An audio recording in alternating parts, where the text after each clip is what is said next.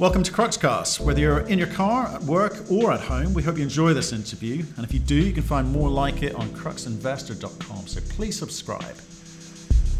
We caught up earlier today with Jim Paterson, who's the CEO of Valor Metals, TSXV listed explorer chasing PGEs in Brazil. They have, off the success of last year, they've just raised some money, and we talked about what they're going to do with it this year. We also talked about what retail investors seem keen to know. What are they doing with their uranium asset up in Canada? So if you want our thoughts on that conversation and the company itself, you can find that at cruxinvestor.com/club, where you can also find detailed company reports and analysis. There's commentary from experts from around the world on a variety of companies and commodities. We've also got training courses on there, which you might find useful for your own diligence process. We've done a bunch of summaries of other interviews that we've done just to save you some time, because you tell us you're quite busy at the moment. So if you'd like to join the thriving community of investors sharing their thoughts and ideas with each other in a nice, safe, friendly environment, free from trolling and abuse, you should trot along to cruxinvestor.com/club. Jim, how you doing? Hey, how are you? Not Great to see you again. I know, long time. Since the middle of November, so much has happened. How was your Christmas, New Year's, all of that kind of stuff? Long time ago now. It was spectacular. It was Groundhog Day. Many things repeated over and over and over in the last year. I know. You didn't go skiing though. I'm looking at that image behind you. I'm slightly jealous. No, actually, that looks like Europe, so I'm not so jealous. I think I've been there. That's the old Matterhorn, right? That is Zermatt, and I haven't been in a while, but I want to get back. Good man. Hey, well, we thought we'd catch up because it's been a while. A few things have happened. You've raised a bit of money. You're kind of talking to the market about what your plans are. But why don't we kick off? Give us that 1 minute overview of the total business, and then I'll pick up with some of the more recent events. Sure. So Valor trades on the venture exchange, roughly a $36 million market cap. We just put about 8.3 through a financing. We have over 5 million in the treasury for exploration in 2021. Should the board approve all of that, and subject to good results and all that good stuff. But we're funded, and we have a project in Brazil called Pedra Branca. It's a PGE project, so palladium platinum. It's in Ceará State, a large land block there with a 1 million ounce resource to start. And all of the zones, the 5 zones that make up that resource, 2 of them are quite open for expansion. And that is, sort of a large district, about 50 kilometers of strike. So lots of room for discovery, exploration, resource expansion. We did a bunch of that last year, which hopefully we can talk about. And then we're ready to rumble in 2021 with a fully formed exploration team in Brazil, well-funded, and we've got all of our processes nailed down now and our exploration methodology, and we're ready to execute. Brilliant. Okay. Well, the reason we wanted to catch up was because we saw that you went out to raise 3.6, you raised 8.3, clearly a lot of interest, which is good news. And we did catch up at the end of last year in the middle of November. So I guess we heard about most of what happened last year, but perhaps why don't you give us a run through what you think the important things are that happened in 2020 to set you up for 2021? Okay. Well, I'll just go straight to this image then, because why mess around? So what this is on the left-hand side, this is a little inset. This shows the blue area right here shows the area that was part of the resource, or is the Trapia 1 portion of the resource. And then this sort of pinkish area is a geophysical anomaly. So we are thinking that this is a magnetic structure and one that needs to be drilled.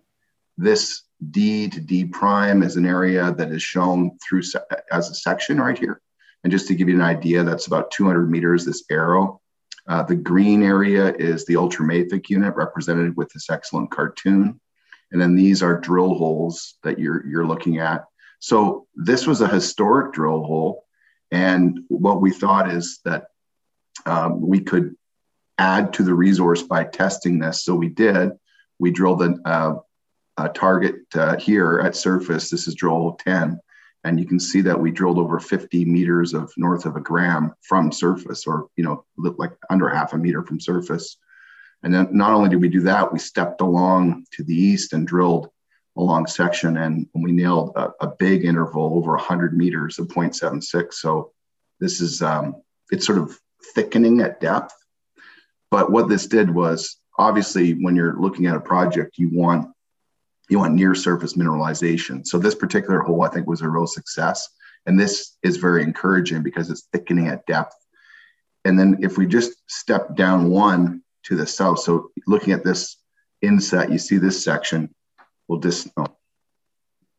step down a little bit. This A to A prime shows a section. So just to the south, we drilled.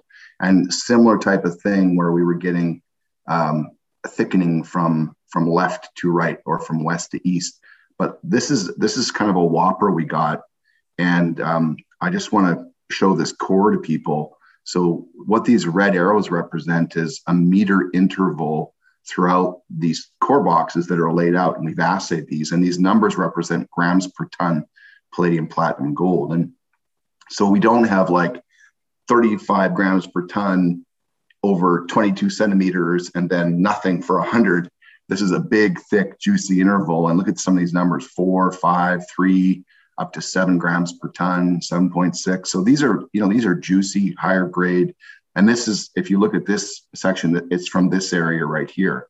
So again, there's this near surface mineralization that seems to extend to depth, and it's thickening at depth. So as far as success last year, I think that type of result was very successful for us. It was our first time drilling, and so we're kind of going in with some expectations, but also trepidations, not having drilled the property before, and it worked out pretty well. So tell me this: how much money did you spend last year on the drilling? A little under 1.5. Right. Okay. So it's kind of early days, but the indications are strong. The grades look encouraging to you. So what do you do this year? What are you going to do about it? Oh, that's a good question. That's a great question. I wonder if we had a slide that would talk all about that. It would I don't know. Be so that amazing. would be so amazing. Be good. I can call you tomorrow. Maybe we can discuss it. I got it. Okay. I saw this in the deck, right? So talk me through. Yes, it's good. So this last year, we kind of had a strategy where we would drill these targets, and our goal was expanding the resource in known areas, and then we would test targets that had been drilled and didn't have the density of drilling, and we would call those sort of target advancement, and then the new discovery, like for example C4. So this year we'll be focusing on Trapia and Santa Amaro. They're almost 45 kilometers apart, those targets. And Santa Amaro is an area that hadn't seen a lot of work in the past.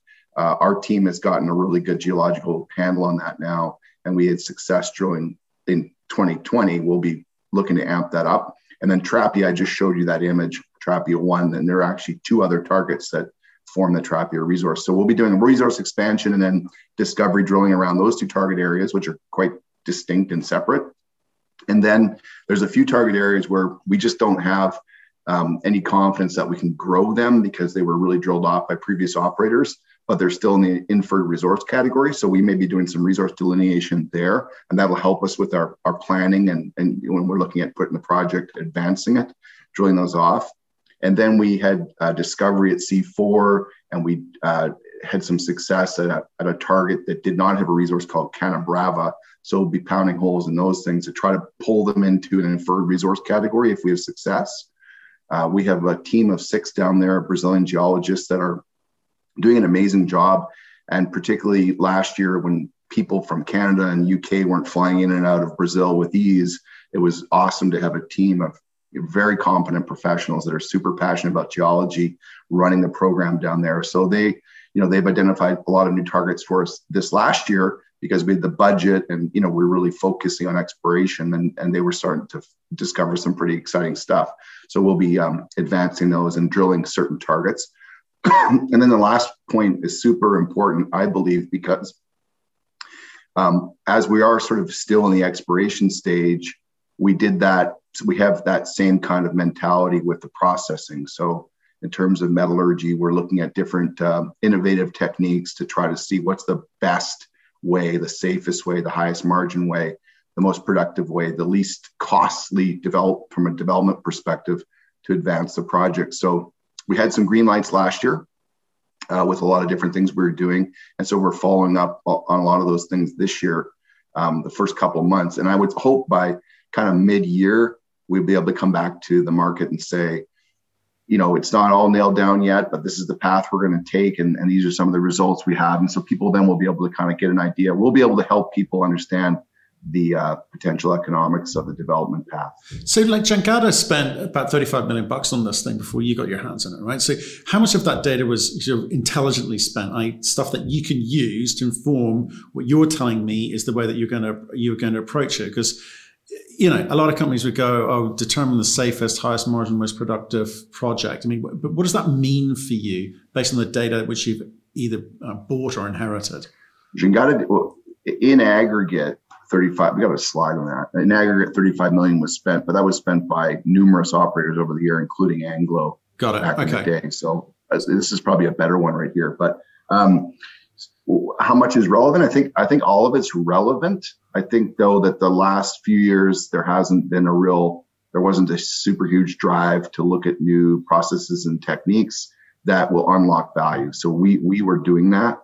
And, there have been advances in geochemistry and rock, ore liberation and crushing and they make a big difference. So, we're kind of going through all of those steps as we're drilling holes. We're trying to learn the same type of thing about advancing the project from a processing perspective. But I think to answer your question, it's all helpful. Certainly, if the data is high quality, it helps. And I think what we did is, took some of that really high quality data, just organized it differently.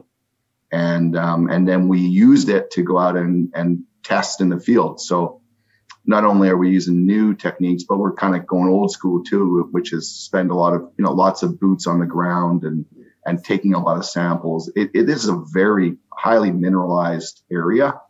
It's got scale over, 50K strike. And there's been a lot of really good work in the past. I don't think for the last few years, anyone really focused on the kind of exploration that Discovery Group is famous for. And so we're kind of bringing a lot of that mentality to the project, and we're finding upside. But talk to me about it, because you use that phrase a lot in the PowerPoint and your communication, which is high value, large scale. And it's like, how do you get to the point where you can quickly, on a tight budget, identify the scale, whether or not it is going to be high value, economic? What's that path look like? I mean, like you say, you're part of Discovery Group. You've had numerous successes before. You've got 9 companies in the stable, some of them doing exceptionally well. But is there a kind of cookie cutter approach to how you go about creating the cliche, shareholder value? I think that the common element, it isn't cookie cutter, but I think the common element is just like maniacal focus on wringing value out of every piece of data you get. And so when I look at the guys that are working for our team, they can't sleep because they're thinking about how they can improve things, or are they missing something, and how they can add value. And that's happened many times in the history of the group for sure. And it's definitely happening with the team at Valour. We're all in that same boat. I think though, you got to have a full process lined up. So, there's a typical kind of life cycle and exploration where you have soil sampling, geophysics, rock sampling, drilling. And, we're adding an additional step in here. We're using this old school thing called Trado, which is basically a mobile rig, which can get down about 10 meters. So, we're seeing soil anomalies on some pretty large scale. And then there's a step in between the soil geochem and drilling. And it really improves our productivity tremendously to be able to go in there, soil sampling. If the thing runs, if it's hot, we can get this Trado in and bang some little holes in there and see if this actually has some scale to it or depth to it. And if it does, then we'll be able to go in and drill. So this is the first year where we've had kind of all cylinders rocking and firing, and we'll have the capital to have not only a phase 1, but subject to success, almost double the size of the drill program last year. So I think we're going to add a ton of value this year. And then in tandem, all the stuff I'm talking about, I guess we use these cliche terms in our decks just because, they're common words that we're trying to communicate to the public with. But the reality is that's exactly what we're trying to do. We're trying to say what's the way where we can have this thing where nobody's worried about the efficacy of the project and the safety of the project, and it's the lowest capital cost possible, and it'll have the lowest operating costs and consume the least amount of water and power and kick out as much margin as possible. So that's what our team is working on. And, I think we're making huge headway. So it's exciting for me to work on that type of stuff, because obviously we think this thing has huge exploration potential, but it's got to be commercial. Yeah, and I guess the PG market at the moment is helping with prices and so forth. But what fascinates me there about what you said was you getting that mixture of old school, trad out, and you got the new stuff coming through, new ways of interpreting data and new ways of dealing with the ore. I think you've got pictures of the Liberator in there, in terms of the way that you access the minerals. So this is so funny. So we sent 6 samples over to Hamburg, and these guys are amazing. Just like an amazing group of innovators. They drop the rocks in the top there. That's where the guy is up top drops it in, and it came out the bottom. See this little sock down here? But you drop so we had 6 different samples, and you dropped one in, and it was like, and then there was gray icing sugar down here, and it was that fast. And so the difference, if you look at kind of they have these video images comparing your typical crushing to this, is imagine a piece of rock being banged around in a crusher. One side's crushed, and then the other side gets crushed, and then a little bit on this side, a little bit on this side, and all this energy to move these rocks like around and around and around and around. And this thing, the rock goes boom, and it's like dust immediately. And so it's, that's the goal. You're not looking at mushing it up. You're looking at cracking these things and separating them and liberating the ore. That's what you're trying to do. You're not just trying to bang them around to bang them around sake. So, this is very, in terms of water consumption, energy consumption, is the superior option. And if it can liberate the stuff, that's what we're hoping to. So we've sent it off, and now we've sent all those samples back to SGS. So now if those recovery rates are good, we've got a very viable development path here. We can say, we can throw in cap costs for the Bureau Liberator and how that might affect things. So these are the types of things that we're working on, and it is and it works, and it's actually working in the PGM business. There's two of these units have been sold to Anglo in South Africa, so we know it works in our business. This is not a science experiment. So what scale do those get to? What are we talking about? A couple 100 tons an hour. Right. So it's not some guy throwing a rock in every 15 minutes. Good. That's good news. So again, talk to me about the decisions that you can make off the back of this. So SGS, they try and work out what you can extract out, but then what? Because you're so early stage. You've got a lot of things to do. So why are you looking at that now? I think you need, if you're a commercial enterprise, I think you need to start answer these questions now, because whether we're going to advance this and develop it or somebody else is, you have to tick these boxes off. You have to say to them, okay, if we can get to a certain size in terms of and a scale, is there an interest level to either be a strategic partner or an acquirer of the project? And if there's just a whole bunch of questions hanging out there, they're going to say, you're not ready yet. We can't make a decision yet. So these are very cost-effective ways to de-risk the project, and it helps us wrap up economics around it, which you really are unable to do until you do this work. Right. Okay. But given the scale and the nature of what you've got ahead of you, this district of yours, there's going to be lots of different types of ore bodies, and this testing process will go on for some time, because you're going to have different types of rocks that you're going to need to test in this way, are you? Well, I think, certain deposits have differences, but a lot of them have similarities as well. So there will be a common theme in many of them. And some of the mineralization in the north looks different than the south, but not too distinct. We're doing tests, like, for example, right now we're doing a lot of tests for rhodium, and the jury's still out whether Santo Amaro in the north will actually have any prospectivity for rhodium. But some of the deposits in the south, like specifically Asparo, does. And So we're doing that work. But what that does tell us is that there were different, mineralization events, or there's some differences between these deposits, and that will affect metallurgy undoubtedly. So how does that affect your decision making? Because if you look at the price of rhodium, it's gone nuts. It's way out on its own compared to the kind of growth we've seen elsewhere. Does that affect or change the order of play for you, or do you understand the kind of erratic nature of it and say, look, we'll just steady as she goes? Because the upside is huge with rhodium if you can get that right. Yeah, I think prior to this, one of the reasons why it wasn't really unknown, sort of known or really well understood at Pedra Branca specifically, is because, unbeknownst to me, I did not know this until a couple of years ago. If you want to assay for a suite of minerals, if you want to include rhodium, the price almost doubles. So that might have held back others saying, why? At the time, rhodium wasn't trading at over $20,000 an ounce. So they probably said, let's not bother.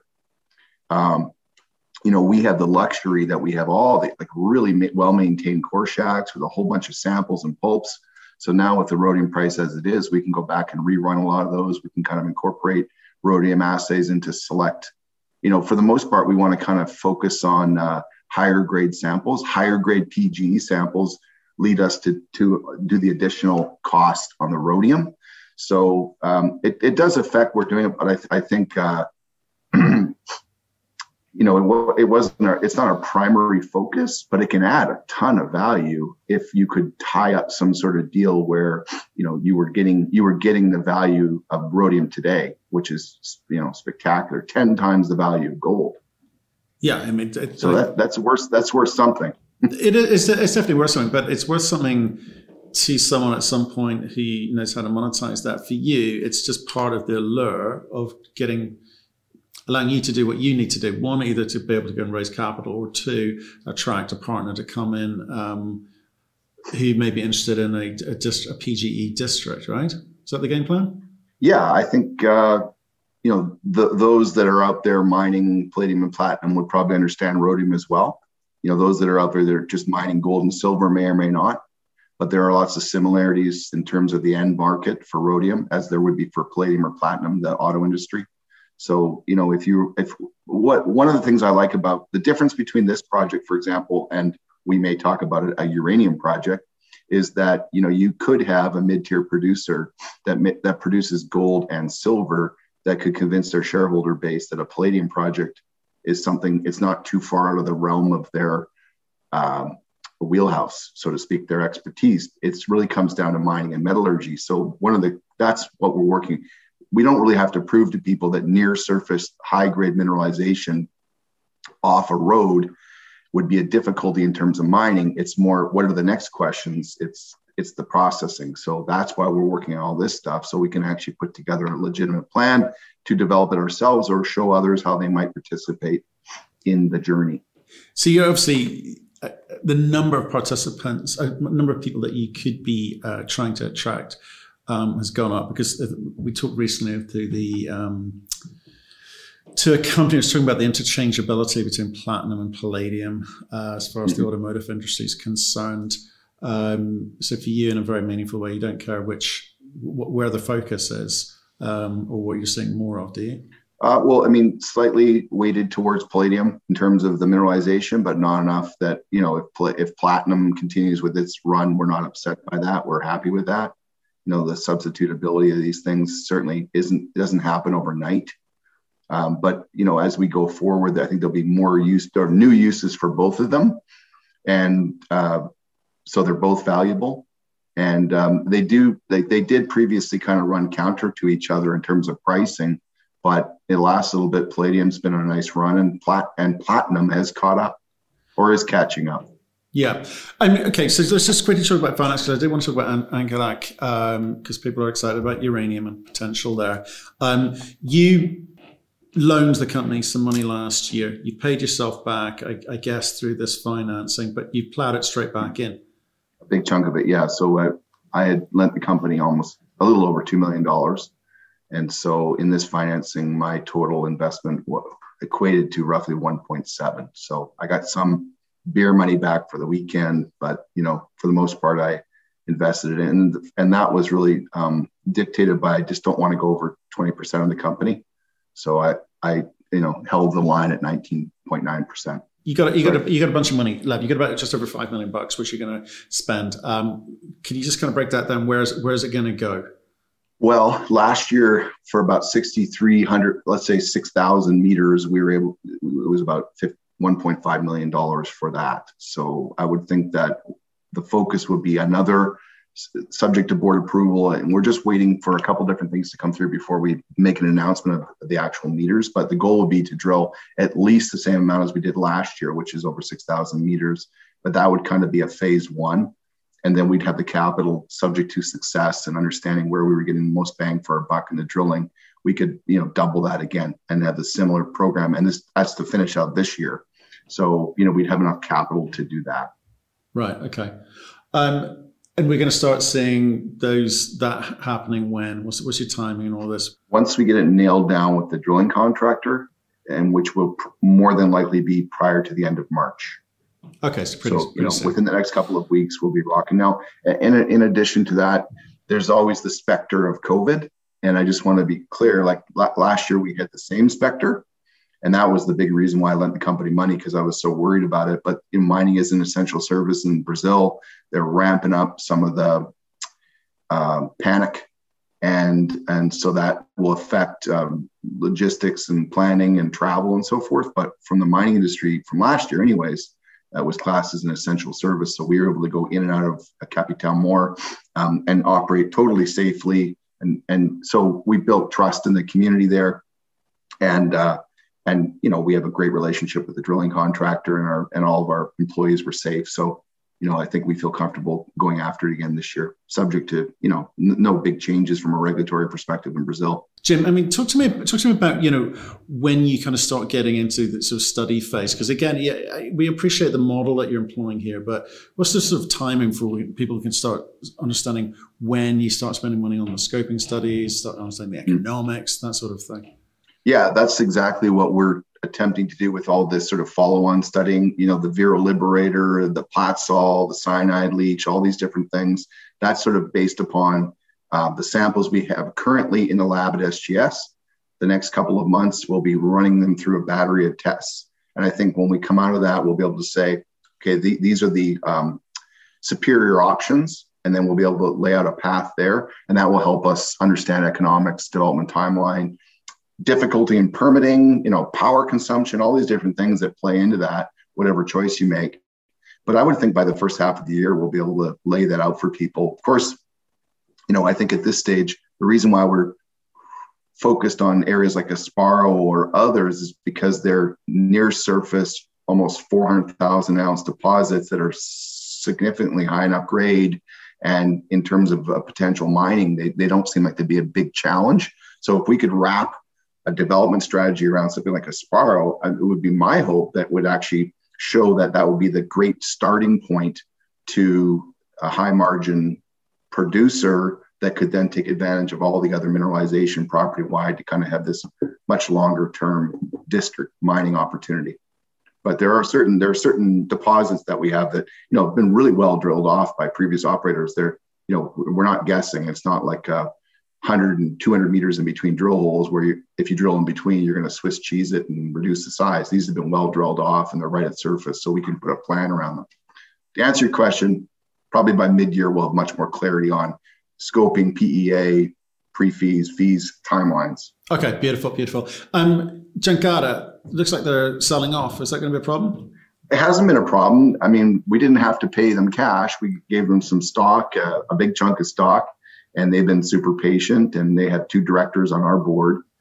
Luis Azevedo has been a huge help to us, but right now they're trying to advance their project, which is in the south of our project in Brazil, and they wanted a little bit of cash for exploration. So we've been able to find a home for their shares with big supporters from our group. So, if they wanted to sell it all at once, I'd probably have some heartburn, but they've been super patient, and we've got guys that like it. So they've been sucking it up. Right. Okay. So that works for both sides. Fine. Let's talk about Angalac because people are getting excited in the market, getting excited about uranium. They sort of as they have done for every year for the last 4 years. But I think now the momentum's starting to pick up in terms of supply demand components. We've seen a lot of supply drop out of the marketplace. So people, not only investors but companies, looking for uranium projects. You've got one.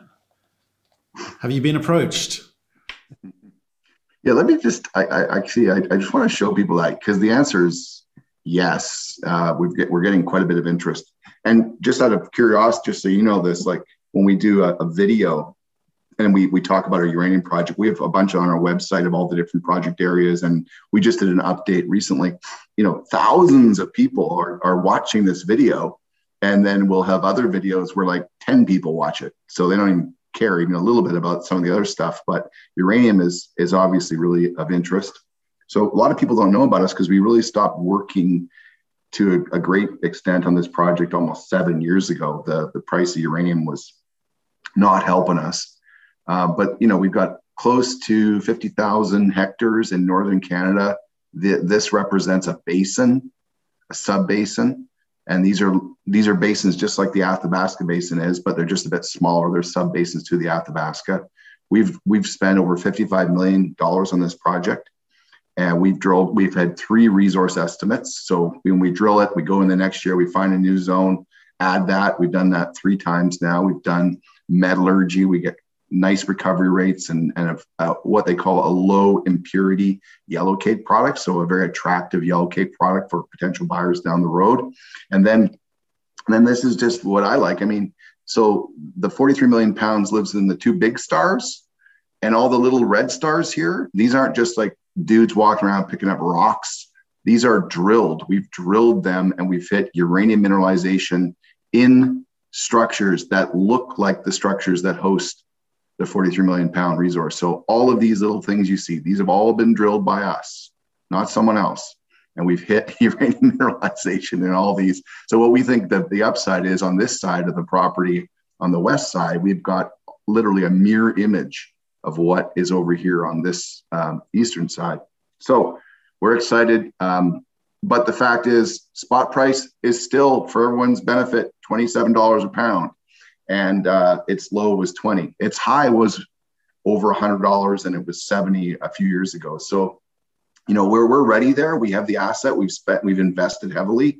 We'll be doing some work this year on the desktop front, because we really think, compared to all our peers, we've done a lot of work. We have a lot of value. We're significantly undervalued. If they're getting value, we can probably put some effort into it and showing our value as well.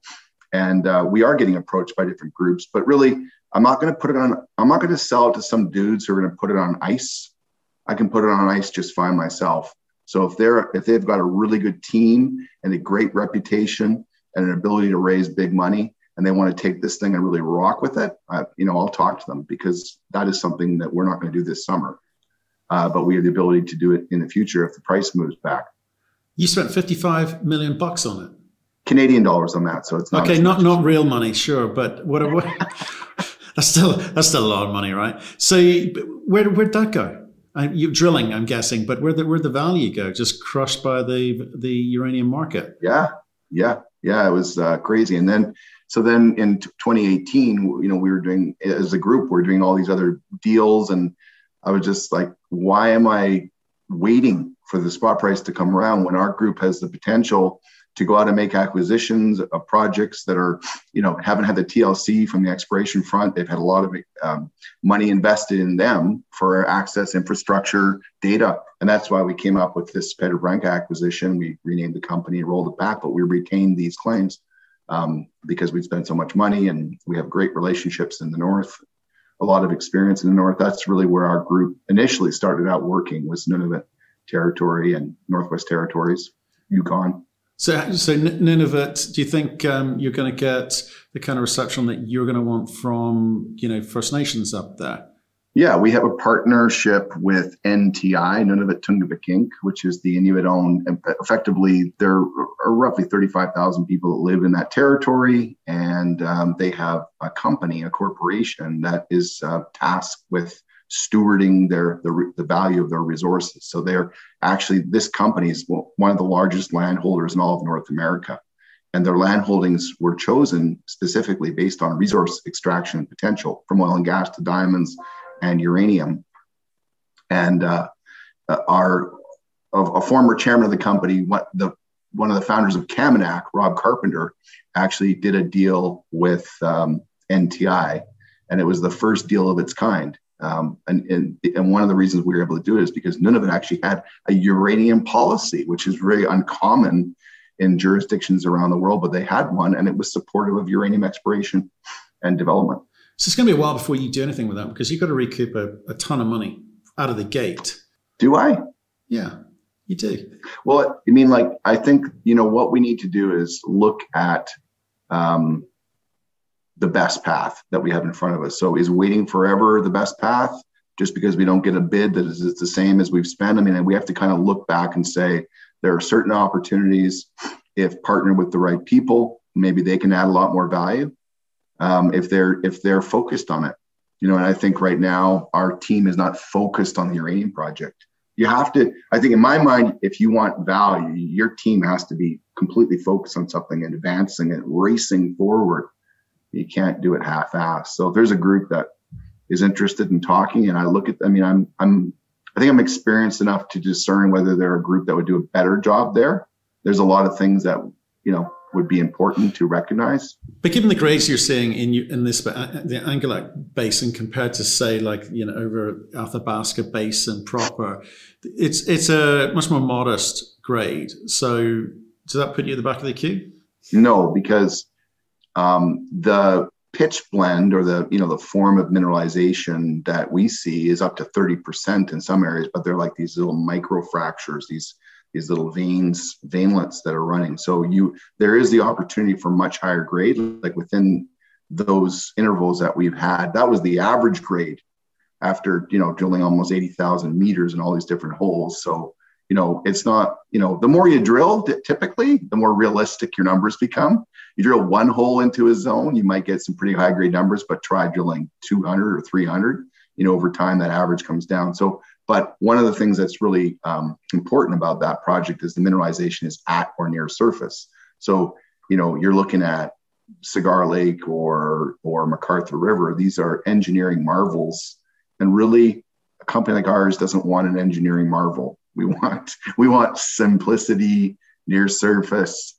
And what we didn't find in all of our years there, but I think we could find it now with some new innovations, is you've got these structures, and we can see these structures quite easily with geophysics. Most of them tend to run, they're mineralized, but what we need is a blowout or a cross-cutting structure where you've got high-grade mineralization of a scale enough that it would be open pit to start, because you need to be able to pay back your mill and your roads and all of your nut before you start a project. So then, if that was the case, then we literally would have multi-generational mining. You could be underground mining where you're already got all of your infrastructure built. Right. So we're not there yet. You're not there yet. You're no rush. No. You got to find the right team partner with access to capital and the track record, get it, or you could bring your own team in and spin it out and put it in the discovery group. Lots of options on the table, right? It's a world full of options. World full of options. Okay, well, cool. Jim, awesome to catch up with you. Busy as ever. Well done last year. Keep it going. Stay in touch. Thanks, Matt, so much. Great to see you again. It's been too long. Thank you for listening. If you've enjoyed the interview, why not subscribe to Cruxcast or our website, cruxinvestor.com, and of course our YouTube channel, Crux Investor. Plus, you can catch us most days on Twitter and LinkedIn. We really love getting your feedback, so please keep it coming, and we'll speak to you again soon.